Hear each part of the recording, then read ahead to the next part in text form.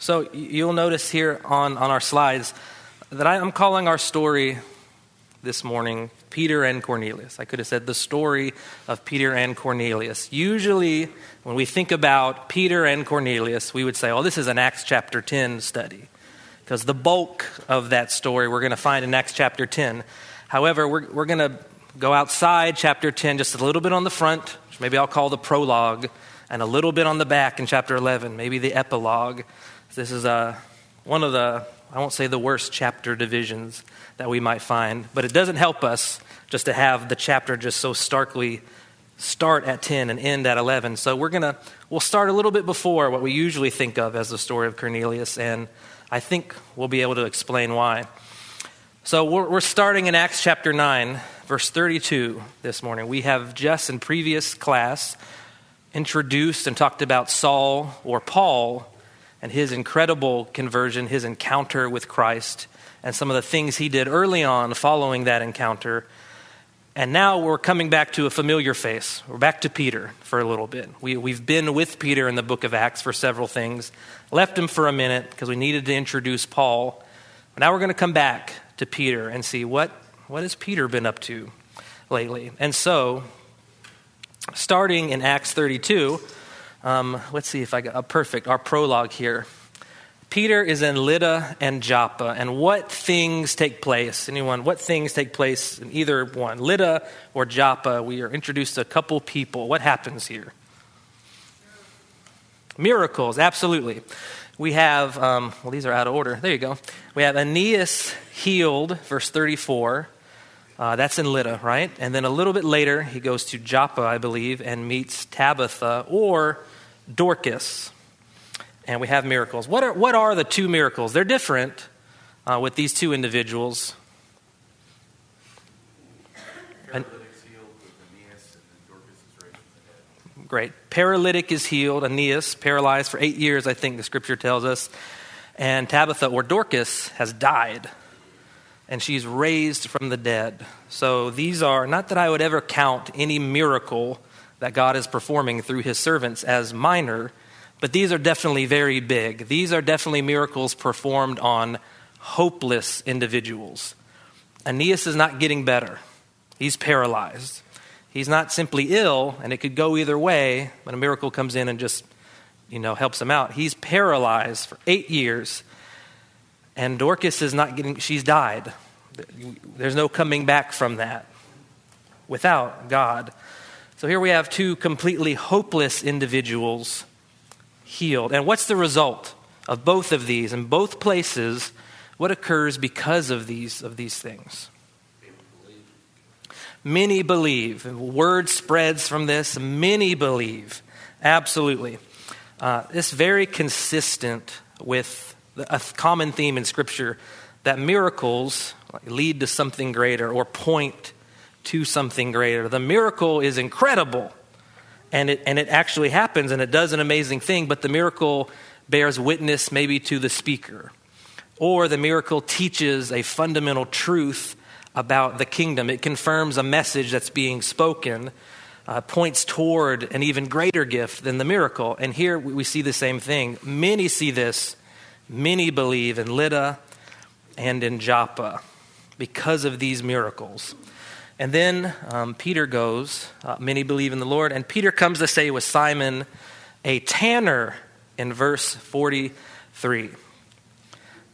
Interesting, I think, in this passage that we have some details about. There's many times where someone comes to be healed, maybe by Jesus or with the apostles, and they stay a someone. We're not told who they are, maybe. It's maybe a man or a woman. We're told what's going on with them. We're told what happens to them or for them, but we don't know who they are sometimes. But here, we're told specifically who these individuals are. And even in Simon's case, there's no miracle here, but we're told what he does. And that is why I want to group this into the story of Cornelius. We are, and by we, the scripture here is laying a foundation for us. We are talking about Aeneas, not a Jewish name. Aeneas, that's Latin spelling, but from the Greek. So I'm not saying this is a Gentilic person, but probably a Jew, but he has this Greek or Roman name. We go to Tabitha, who we know, Tabitha, and we're told that she's a believer. She is a Jew, I believe, we're told. But she also is called Dorcas. Wants to point out she also has this Greek side, this cultural side of her life as well. Peter comes to say with Simon, a tanner. What is tanning? It's not like a tanning bed we would have today. It's different back then. What was tanning? Animal skins, so like make leather, right? Leather work, probably making things out of animal skins. In the old law, just what you would imagine, obtaining animal skins requires you to be touching a lot of what? Dead animals. So Simon spends a lot of his time ritualistically unclean, probably, just by nature of his trade. That's not problematic. It's not sinful in the old law, but it just came with a lot of requirements. Would have to do a lot as part of his actions. Now, the Pharisees and the Jews of the day, we can even read in some of their texts, these extra biblical texts like the Mishnah, they would put tanners kind of on the lowest of lows as well. You had to be outside the city. They would lump them in, with groups like tax collectors even, just because they spent so much time being unclean. The Pharisees thought, surely there is something wrong with these people. They're always unclean. They're undesirables. They are other. And yet, Peter's able to come and stay with him. So we are already seeing Peter encountering people that are not quite your pure Jews. They have Greek names, or they spend a lot of time being unclean. Peter, through these encounters, is being introduced to concepts of outsiders. What is clean and unclean? Peter is encountering these individuals. He's being prepared, I think. The scriptures are preparing us for where we are going. And we've already started this journey a little bit. Obviously, in Acts chapter 2, we see the beginning of the church. But not long, in Acts chapter 6, the Spirit, through the apostles, were pointed out in the scripture that, the Hellenistic Jews are also part of this. They're being neglected. Okay, we hadn't thought of them maybe as really being part of us. And then in Acts chapter 8, we find that, the Samaritans, they're also part of this. And the Jews, we hadn't really thought about that. And so they bring them in. And so now we are getting ready for the full culmination of where this has been heading in Acts chapter 10. And Peter, the other apostles, they're being prepared for this with those they encounter, with things that they have seen previously. So this will not be an incredible shock. This has been somewhat, they are being eased into it a little bit. So chapter 10, now we're ready to meet our other character in the narrative, Cornelius. Who is Cornelius? Give me just demographically who he is. Don't tell me about him, but just who is he?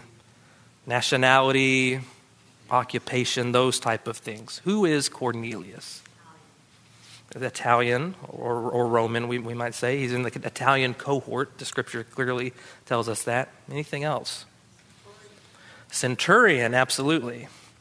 And you guys probably don't want to say this one because it's so obviously understood, right? He's a Gentile, right? Because he's Italian and Roman.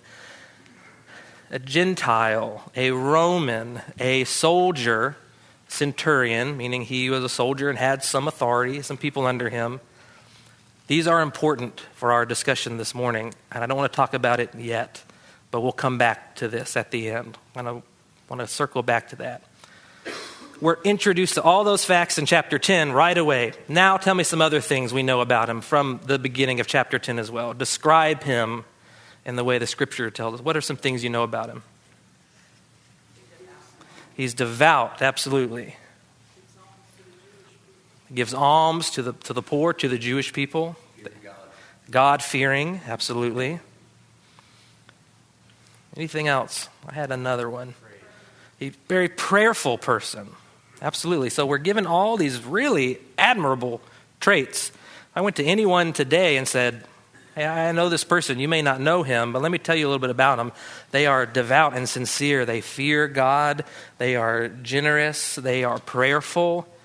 Just from that point, you're thinking, seems like a pretty good person. It sounds like someone I want to be around. I like this person. He has a lot of very good traits, and yet from what we are going to continue to read, Cornelius is still in need of something. It's interesting that being devout and sincere and God-fearing, which is being used in a very broad sense here, being generous, being prayerful, it doesn't just end where we say, there was a guy here who was really wonderful. Let me tell you about him. Okay, moving on. Now Peter went to do something else. He's the focal point of this. He needs something, and God is going to act on his behalf here. And that is worth taking note of. His spirituality, his version of his faith with what he understood alone are insufficient for him at this point. He needs something else, and we will talk about what those things are. Though quickly, I think it is interesting. God notices him for these things. Obviously, God notices everything. It's not that God is ignorant of some people and they do something, I didn't notice what you're doing. But we're pointed out when he is spoken to in just a minute, the angel says, God has seen your alms, he's heard your prayers. God takes note of those kind of things and those actions. Possibly a good reminder for us. Yes, absolutely.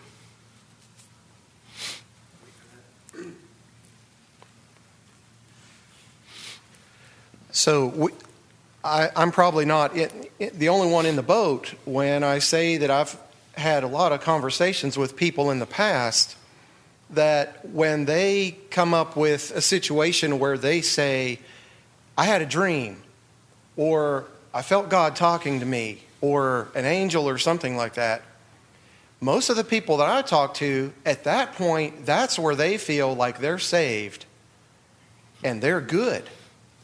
But there's a big difference between that and what we see here that we can point out to people. And I'll stop there because I don't want to get in any further. But sure. That, to me, this is a real good place to go and say, are you sure? Because it wasn't good enough for this guy. And this is in the Bible record. Oh, great point. As we see, we'll go ahead and move forward to that. God is going to arrange a meeting now. He's going to provide some help to Cornelius. He does not send the angel and say, God has seen what you've been doing. It's pleased him. Here is a reward. See you later. It says, God has seen what you're doing, and you need to do something. I'm going to tell you what you need to do. And indicates what that is to Cornelius. Absolutely. This would be the moment if what Cornelius was doing was completely pleasing to God. If he had obtained righteousness with his life, would that not be the message of the angel? That you are doing great. I would love for more to be like you. Thank you. I'll see you later. No, there's something that needs to happen. And so, as Sam leads us in, Cornelius has this vision of an angel. And it says he is terrified, common response that we see a lot of people coming into encountering an angel. He's terrified, and the angel tells him, what does he tell him to do? So he said, God has seen what you've been doing, so now do this. Send for Peter. Send him into Joppa. Bring one Simon, also called Peter. He's staying with another Simon, the tanner, whose house is by the sea. And he tells him that, and he leaves. So, what does Cornelius choose to do there? Absolutely. He decides to send to Joppa. He is not overwhelmed. The angel does not say, you better do this. I'll be back in an hour, and you'll be punished if you haven't done it. The angel doesn't come and say, I'm sending someone to you already.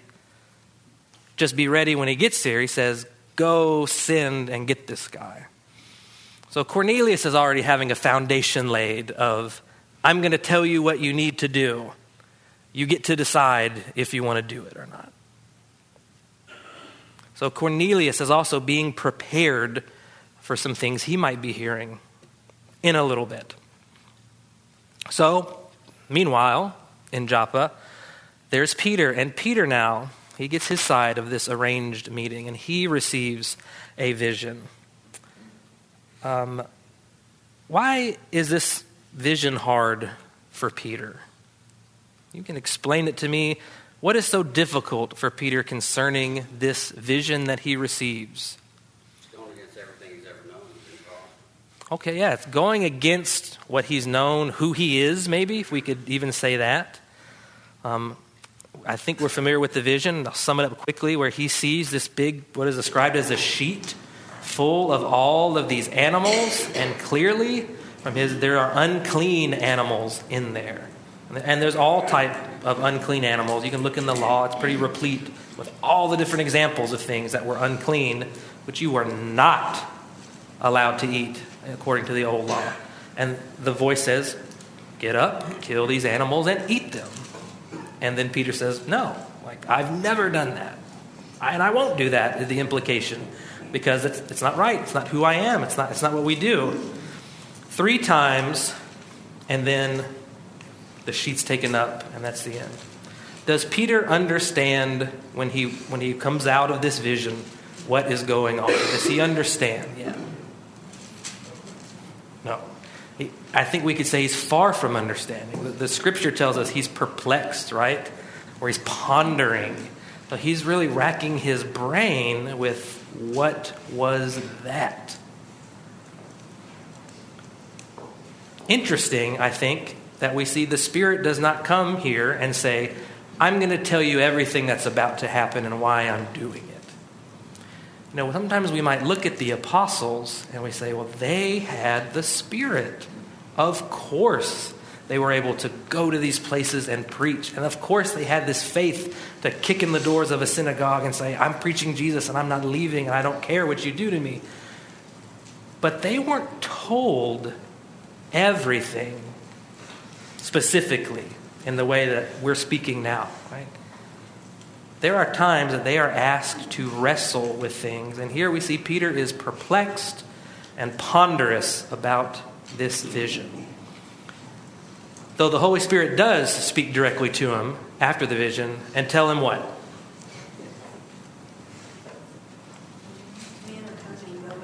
Some guys are coming, go with them. And I think we know at least that one of them is a soldier, because I think we're told that Cornelius sends one of those, also a devout person, which is interesting. Cornelius either surrounds himself with other devout people, or he is influential in causing others to be devout as well. So could be concerning. You see these Roman guys show up and say, hey, we heard Peter was here. We need you to come with us. So the Holy Spirit says, they're coming, go with them. Again, I'm not telling you why, but just do it. And so, of course, Peter is summoned. They arrive. Yeah, John, go ahead. I will say the timing was important here. Go ahead. Just at the finish of the vision, these men showed up. So God's got it timed right up perfectly. Oh, absolutely. Yeah, there is no doubt that God is arranging this down to the moments that, hey, you had this vision. Hey, 3 men are here to take you. Go with them. And hey, Simon, it is perfectly orchestrated as God does all things. Absolutely. So he is summoned by them, and and he decides to go with them, right? Peter, I'm the one you're looking for. For what reason? What is the reason for your coming? It's not. He doesn't seem to be indicating here that, tell me why. I think Peter's saying, hey, it's me. Can you tell me why you are here? He's going to obey the Spirit here. And they tell him, Cornelius, a centurion, an upright, God-fearing man, who is well spoken by the whole Jewish nation, was directed by a holy angel to send for you to come to his house and to hear what you have to say. Does Peter understand everything yet? No, not yet. I don't believe so. And yet, he knows, well, now I know they've been sent to come get me, and they're supposed to hear what I have to say. And so we come to Peter and Cornelius meeting, down in verse 24. So what happens? They finally meet. Oh, Peter's here. Cornelius, oh, he's here? What occurs right off the bat? He invites all of his friends and neighbors. Good, yeah. So it's not just Cornelius here, right? He's invited his friends, his neighbors. He has assembled those that are dear to him to come hear Peter. And then Peter comes, and someone else had a comment. What happens? Absolutely. Cornelius begins to worship Peter right off the bat. Understandable. I'm not excusing this or saying this is good. We should have all worshipped apostles. But could you blame Cornelius for that he has been told this man is coming and he has something to say that it will change everything for you, that will change your life. And now he's here. You understand why he would think this is someone incredible. This is someone worthy of some praise. Cornelius doesn't have all understanding yet. Not many do in the book of Acts about the church. And what is Peter's response, though? Stand up, for I too am a man. So once again, I think Peter now is saying something that should be laying a foundation for his understanding coming up. Stand up, I too am just a man. We're the same. Don't worship me. We're the same. We're just people. He is being introduced to this concept over and over and over, kind of in this encounter. We are the same. So Peter meets the group Cornelius has assembled and then reveals that he has learned something. Let's find that verse. As he talked with them, he went in and found many persons gathered, as Bruce told us, and he said to them, You know that it's unlawful for a Jew to associate or visit anyone of another nation, but God has shown me that I should not call any person common or unclean. That's verse 28. So Peter explains that he has realized something. What's he realized in this moment? Putting the pieces together. Starting to put the pieces together. And he says, there's something that we never would have done before, but now I've been told I can do this. He seems to be indicating that before a Jew never would have come to this Gentilic home with all these Gentiles and be with you and have camaraderie with you, fellowship with you. But, he says, now I know not to consider things unclean or common. I'll ask, does Peter understand everything yet? And we might disagree on this, and it's totally fine. I've been wrong once or twice before. Maybe this could be the third time. I don't think he understands everything yet. I think he seems to be saying, it's that vision was telling me it's fine for me to be here and to talk with you guys right now. Before I could never do that. I would have said, I can't go in there. The house is unclean. The crowd is unclean. Gentiles. Sorry. But he said, now I understand that I shouldn't consider those here unclean, and it's okay for me to be here. So when I was sent for, I came without objection. Verse 29. And then he asks again, so, your summoners, they told me why I was coming, but I want to hear from you, Cornelius. Tell me why you sent for me. In verse 29, right? So when I was sent for, I came without objection. I asked then, why you sent for me? I might be lagging here, right? He asked why he's been called. What is the response? Cornelius says, okay, I'll tell you. What does he tell him? Tell them about the vision that you had. Okay, says, I had a vision. I just didn't hear about you from some person that said, this is a great preacher. You got to hear this guy. I had a vision, okay? And he describes, and the details. He said, send for Peter. This is where you'll find him. And then he gives a little bit more about that vision, more than I think we're told originally when we just read about it happening.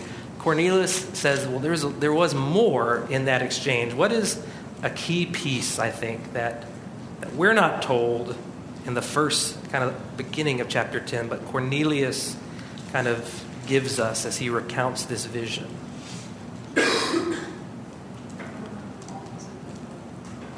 I'm sorry, what was that?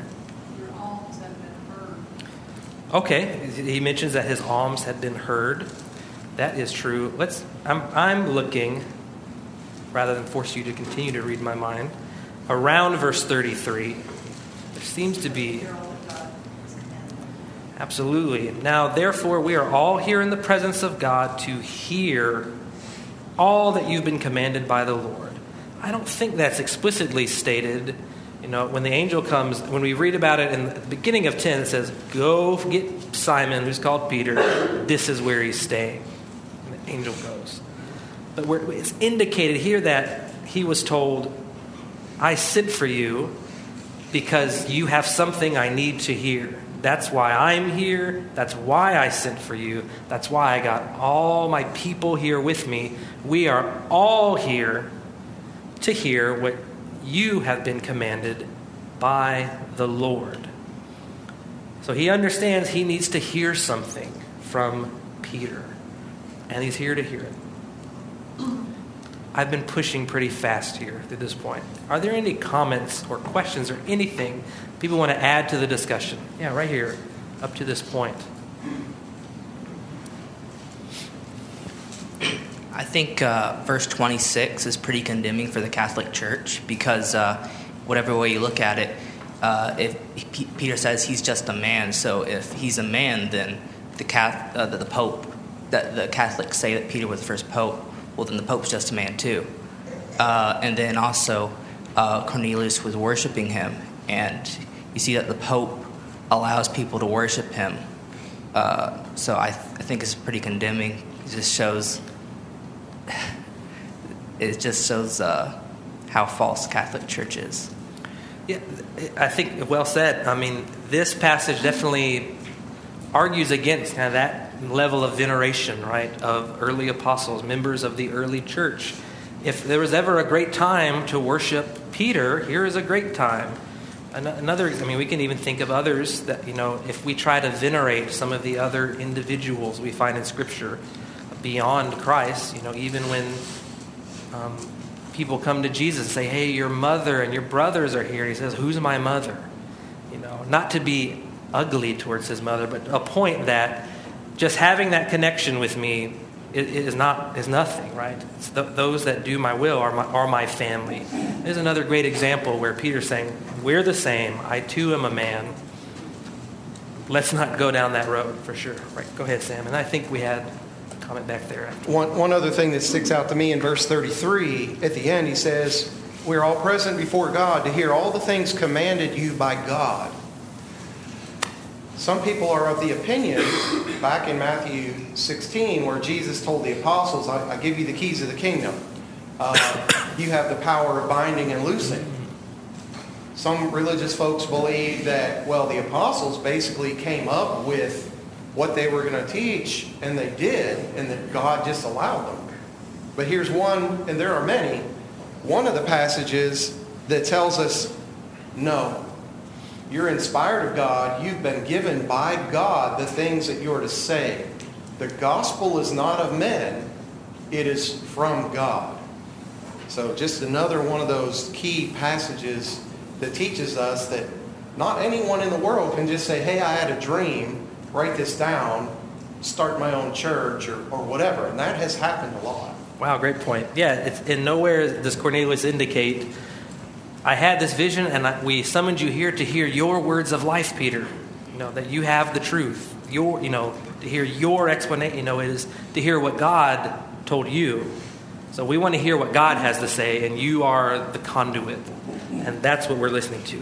Yeah. I was going to comment that also verse 34, where it says, Peter opened his mouth and said, truly I understand that God shows no partiality, but in every nation anyone who fears him and does what is right is acceptable to him. I think that obviously that has been true all along. That's not something new, that God has changed. Now he's going to accept people from every nation. And this just goes to show that the Jews, and we can do similarly, but the Jews, would often misapply the meaning of a law or misunderstand the meaning of a law. And what was happening here is not just that, the law is going away, and so Peter is realizing, okay, that law of unclean animals is going away. I think it's something much deeper. It's like, God has never intended for the Jews to reject other people in the sense that they were doing here towards the Gentiles. And Peter's just now understanding that all along God has accepted those people. So. Fantastic point, and it takes us right into kind of where we're headed. Yeah, Peter begins to preach, and now Peter says, "Now I understand." Hearing that why he is here, not just to have a nice meal and to spend some time. I think we got a comment back here. Not just to get to know each other. Like, do you have any alms-giving tips you'd like to share with me? He's here to preach to them.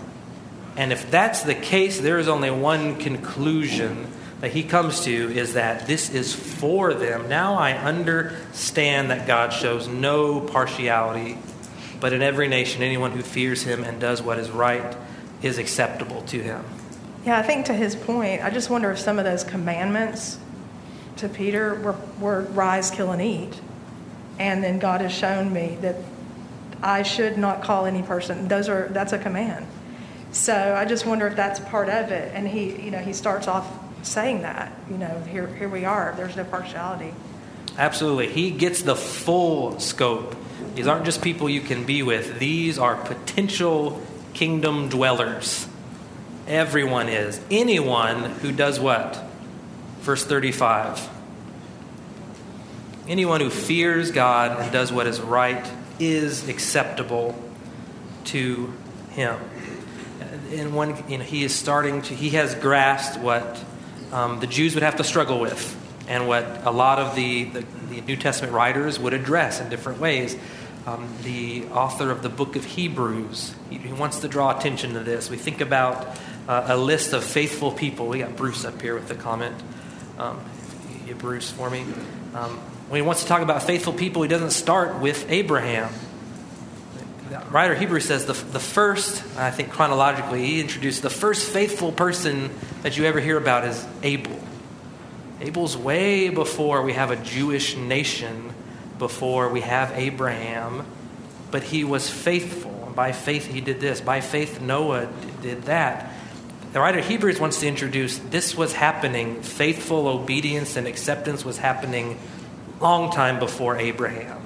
And that this has always been God's plan. This has always been his desire. Yeah, Bruce. We go back to what Peter said when he came in, that it wasn't lawful, he thought, for a Jewish person to go into a Gentile's house or to another nation. The Septuagint renders that other nation as uncircumcised Philistine, which is a brutal reminder of the relationship there. But going back to Simon the tanner, who was perpetually unclean, and now Cornelius, no one is beyond salvation. Absolutely. Well said, Bruce. And so, keep your hands up still. If you have comments, I'll see them eventually, I promise. We touched on who does God accept. Peter understands, and Peter provides a brief history, pretty quick summation. I think it's clear that Cornelius and those here, they have some understanding already about what's been happening. They probably even know who Jesus was just as an individual in society. They have heard of him before, as Peter's able to just rapid fire kind of give a great summation on Jesus and his ministry. Starts with John the Baptist, which is important introducing. John the Baptist proclaimed what? A baptism of repentance and pointed toward Jesus. Paul will talk about in Acts chapter 19. And that Jesus was anointed with the Holy Spirit and power. He talks about Jesus' ministry, how he was doing good. He was healing those. He talks about his crucifixion. He mentions his resurrection, that he has been appointed as judge. And finally, that there is forgiveness of sins in his name. That is a pretty incredible sermon in a nutshell.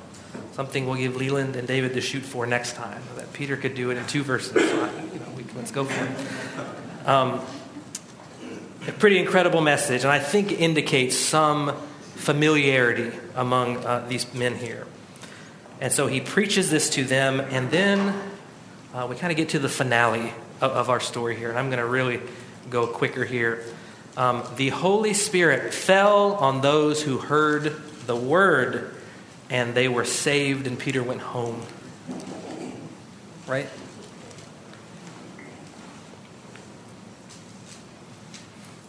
Not at all.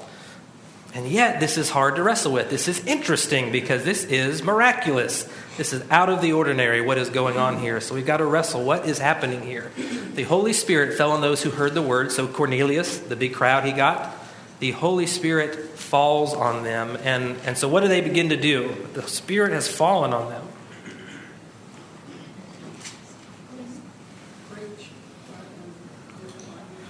Those that came with Peter, he kind of brought a crew with him. They hear them speaking in tongues, extolling God. Does that sound familiar? Have we heard this before?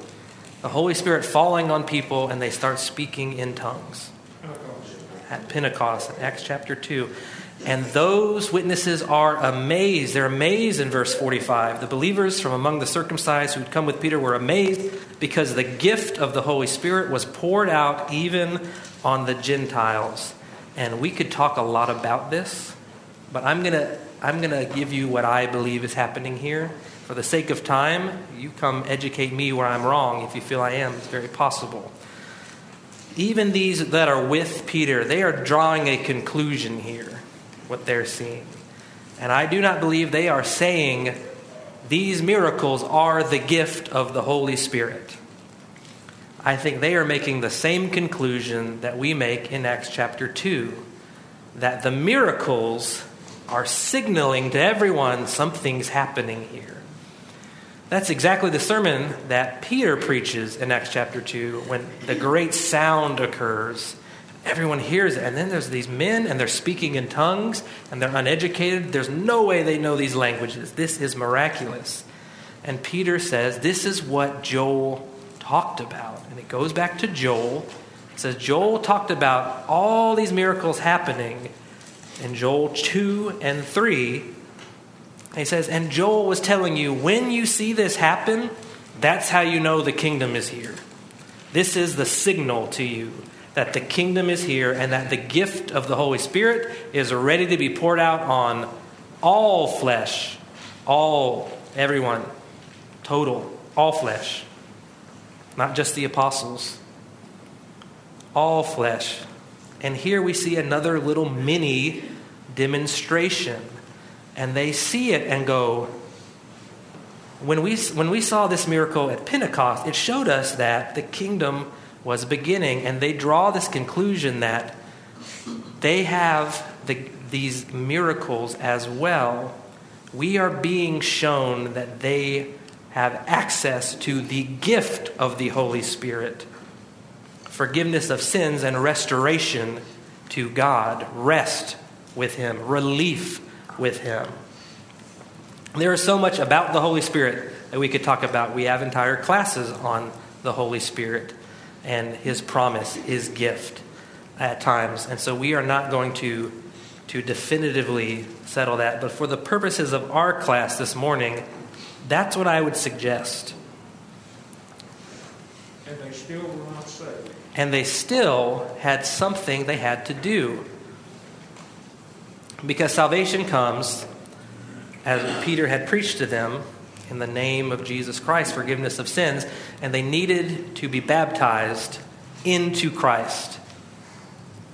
Very clear. Had they been saved at this moment, why do this? Why be baptized? They are commanded to be baptized. It is not suggested. It's not told, this will look better if you would just be baptized as well. They are commanded to be baptized, and we indicate that they do that as well. So we've got just a few minutes left, so we got to get to our epilogue. I told you we had an epilogue as well, a little bit extra outside of this lesson. Others hear what has happened, others through Judea, and specifically Jews, or those of the circumcised party. Bruce kind of introduced that term. Now it's the circumcised, saints, and they aren't very excited about this, and we understand why. Why are they not happy about this? Yeah, they're still where Peter was. They're like, you went into this uncircumcised party. What are you doing? Like, we don't do this, right? We don't do this. We don't go in here and eat with them. And yet Peter, he now explains what has happened, right? He explains the vision. He explains they came, they got me, I came, I preached to them. And then he says that he saw what had happened. This is verse 17, I think. Well, first he says, I remembered the word of the Lord, how he said, John baptized with water, but you'll be baptized with the Holy Spirit. If then God gave the same gift to them as he gave to us when we believed in the Lord Jesus Christ. And again, I would, for the purposes of this class, state that he is not talking about the miracles there. He is letting the miracles inform him that they have been allowed access to the gift of the Holy Spirit, restoration to God. If they have the same access to that gift, who was I that could stand in the way? And they hear that and are silent first. They stop complaining and they glorified God for what?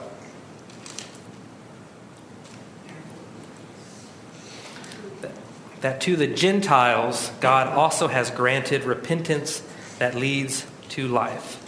Any comments about that before I kind of give us a last word here this morning? You guys have been very helpful. Yes, sir. The apostles didn't make this declaration. Okay. The people saw what happened, heard what happened, and determined that the Gentiles have been granted repentance to life. That's significant. It wasn't just a command from God. It was easy to see that was what was happening. Wonderful point. Ties perfectly into some of our closing thoughts here. As we said earlier, the apostles, Peter just come back and say, hey, the Holy Spirit told me they're in now. Or the Holy Spirit didn't come to these people and say, hey, stop complaining. They're in. This is my will. They can have the gift as well. They saw the miracle, and now others are expected to listen to eyewitness reports and to believe it in faith. This is a encounter that the Holy Spirit many times could have just come to the apostles, come to others and say, I'm going to tell you what's happening here, get on board. And yet the apostles are asked at many times, the same as we are, the same as anyone who's coming to the kingdom, to wrestle with Scripture, to listen to eyewitnesses, and to draw conclusions. We read about Paul last week, that again, the Holy Spirit does not come to the apostles in Jerusalem and say, hey, he's with me. In fact, he's one of you guys now. They hear what has happened to Paul. He tells them what has happened about his encounter with Jesus. And they are expected to believe that. They are expected to listen to eyewitnesses and to believe that. The apostles, in many ways, are not expected to do things we are not asked to do when it comes to the truth and the kingdom. Final closing thought here. They glorified God, those that see this, that God has granted repentance that leads to life, even to the Gentiles. This is an incredibly familiar story to us, I think. We study this often, as we should. And a lot of us know what happens here, the ins and outs of this encounter. How often do we glorify God after you finish reading this encounter? This chapter has incredible significance to, I would assume, most of us in the room today, without knowing your ancestry. The reason that we are excited about Acts chapter 2 is because we have Acts chapter 10. The reason we feel any connection to Abraham and to the Israelites is because of Acts chapter 10. The reason that we pick up the Old Testament and feel like this is speaking to me and this is revealing God's truth to me is because God showed us his always plan, his eternal plan, to grant repentance even to the Gentiles. Cornelius was devout, God-fearing, generous, but still needed to be saved. Cornelius was also a Gentile, a Roman, those who were ruling the Jews at this time.